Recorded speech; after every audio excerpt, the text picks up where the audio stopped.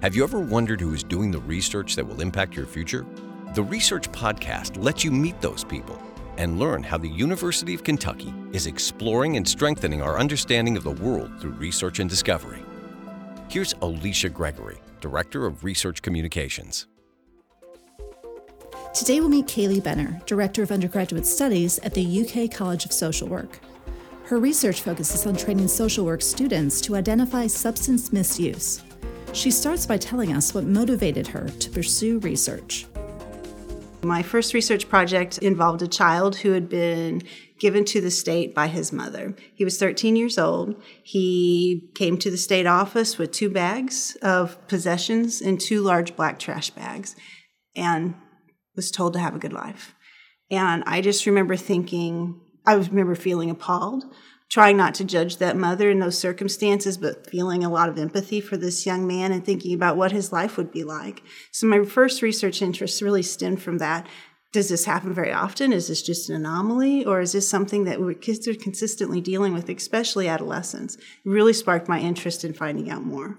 Then I had a second experience. I was a school social worker, and I was working with a child at the time who's 10 years old in 5th grade, and he became aggressive towards his principal. And this principal basically said, "You're out, you're done. Until you get on Ritalin, you're not coming back." It's been a few years ago. Ritalin hasn't been preferred drug for ADHD for a long time, but I remember just being indignant. I was mad. I was angry. You can't kick a kid out of school. And what do you think this 10-year-old's going to be doing? You know, his parents are working all day. He's home by himself, and you're going to send him home. And that's not really incentive for returning to school. And so I'm going to research that. I'm going to find, can a principal really do that? And yes, a principal really can kick, because I'm thinking this kid needs to be in school suspension, not out of school suspension. And I was wrong. And it just kind of lit a fire in me. I need to know more so I can better serve the population that I'm working with. So tell me a little bit about the area of research you focused on and what you're doing right now.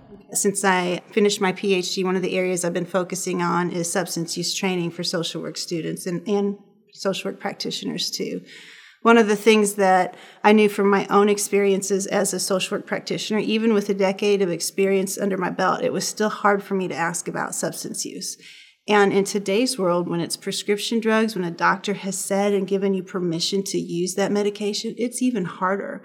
And so whenever I became a social work educator, that was one thing I wanted to help my students do, gain confidence in asking those tough questions, know that they weren't being intrusive, know that it was part of every assessment to be able to understand what substance misuse looked like, what it sounded like. There's all kinds of codes. Oh, I just party a little bit.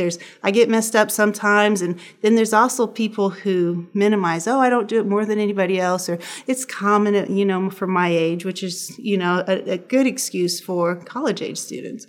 And so I had to learn a lot myself.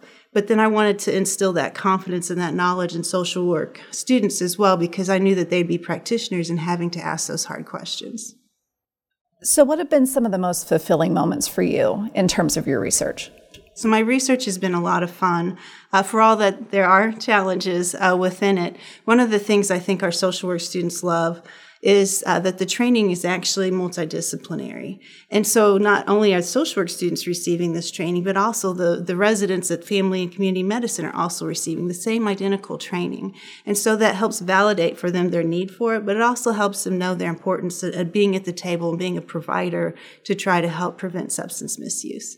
It's also fun to work with the multitude of professionals, everybody's involved, from pharmacists to physicians to the social workers to the nurses to the dietitians even, who work with people in helping meet their holistic needs. So that's a lot of fun too, knowing that there's good professionals that people have as supportive resources.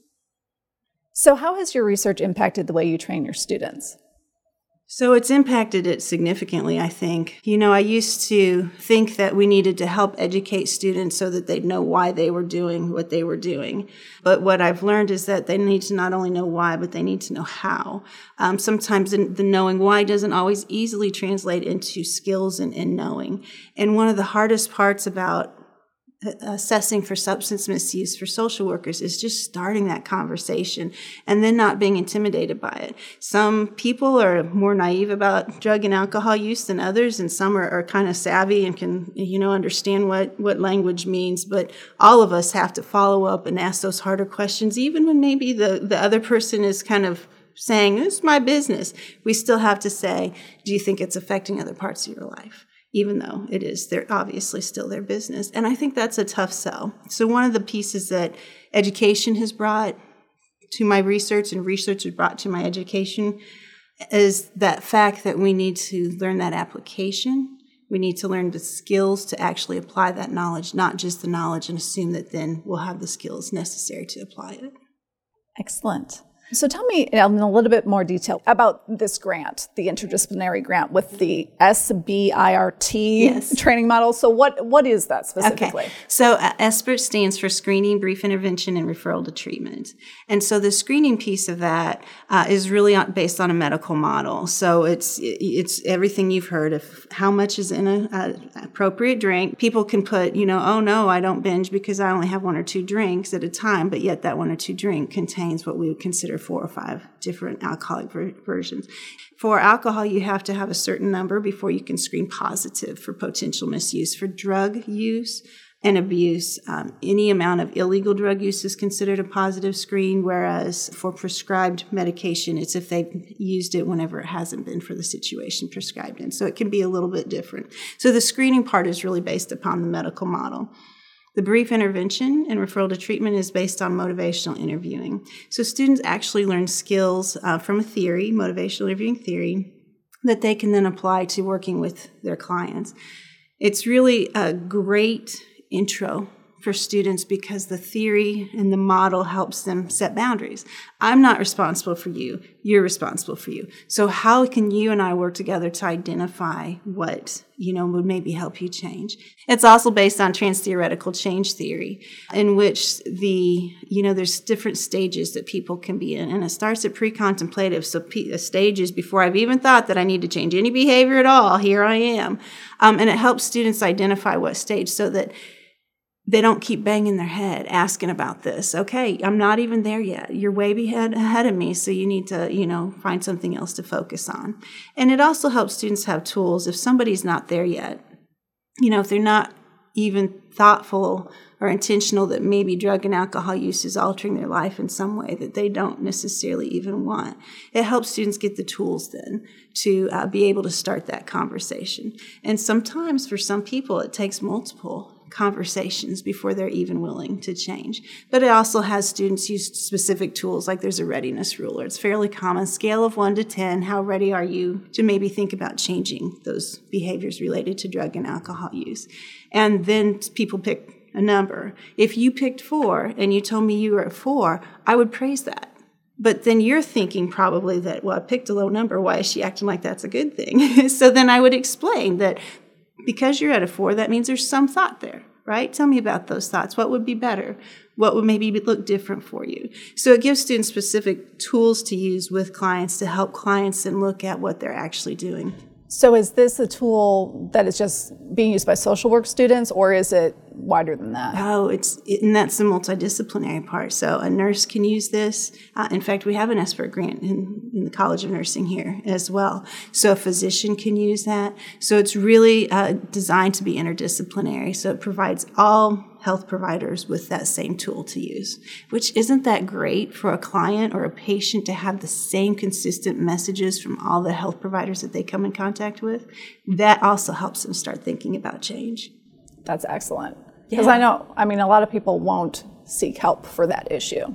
But if it's addressed in their primary care setting, they might be more likely to actually do something about it. And so what we know is you're exactly right. People who want help maybe don't even know that they want help, but people maybe who are starting to think of, I maybe need to start doing something different, they don't typically say to somebody, I might want to change this up a little bit. What they do is they go to their doctor because they haven't been feeling well, they've been having stomach aches or headaches, or some kind of physical ailment. And so typically it's those patients that we screen then that we can identify we need to start this process with. The great news about this too is that insurance, including Medicaid, is now starting to pay for that screening process, because in the past physicians, had a huge barrier. I get X amount of time. My patient has these complaints. I don't know if they're related to substance abuse or not, and I don't have any time to find out. Now that they're getting funded for it, they can spend that time to actually find out. Then if a person does screen positive, they can actually be handed off to a social worker then to help deal with some of those other issues. That's wonderful. It's fabulous, absolutely.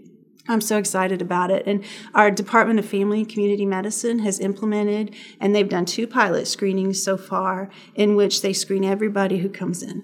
And that's pretty cool too, because Kentucky, as you know, has a high rate of drug and alcohol use. And if that's our point of access, then we need to take full advantage, because once we get access, we have resources. But we can't impose resources upon people. And we can't identify people who need those resources if they're not able to come in. So the doctor's office is a great first point of contact. So how did you end up at UK? So great question. I really love UK. People are so supportive here. I wanted to be at a Research One Institute. I wanted to be in a college of social work, and I wanted to be in a place that valued people. I've heard stories from colleagues, and I just wanted to make sure that I felt good about the place. I also wanted to be in a place that I could truly have that balance as a researcher and an educator, because I see that they're so intricately tied. And I felt that UK gave me that opportunity. Some of the things I was working on before was also present at UK, so I was able to step right into some of those, and it certainly has felt like home. I've been here a year and a half, and I'm very much glad to be here. Excellent. I would think that, some of the multidisciplinary things you were talking about, having all of those different areas here is a benefit. Absolutely. So, and that's another piece about UK is not just the size of it, but it's really, because it's a Research One Institute and because it's a land-grant institute, it feels that obligation to every person in this Commonwealth. And so it's preparing practitioners to help people across the Commonwealth. And I wanted to be a part of that. So what would you tell someone who's thinking about joining the research enterprise here at UK? I would tell them that I think we have wonderful infrastructure here. I've been so grateful to have the assistance for not just pre-award, but post-award as well. And even just brainstorming with colleagues on appropriate grant funding sources, appropriate research, endeavors to fit specific funding needs. That's been a great part of that too. I have never had the collegiality that I've had since I've been at UK. There's tremendous infrastructure here for undergraduates to do research, and I love that. So not only do I get to work with social work students who are interested, but also work with students across campus that maybe I've connected with in a class, maybe have just looked at my bio and seen common interests too. But that's really a neat piece about UK too. And working with undergraduates in research, they're wide open, they have lots of time, lots of energy, and lots of great ideas too. And so that's a really fun piece of the research project too, is extending that education beyond the classroom to extend actually knowledge and awareness of their world and where they're going to go as a future practitioner, whatever role that might be. Because today's world is not, I do my job, you do yours. It's more about how can we do our jobs together to collectively be more effective. Any job ultimately should serve people. I think this generation gets that, which is kind of fun. Thank you for listening to the Research Podcast. To subscribe to our podcasts on SoundCloud or iTunes, search University of Kentucky Research Media and visit our site, reveal.uky.edu.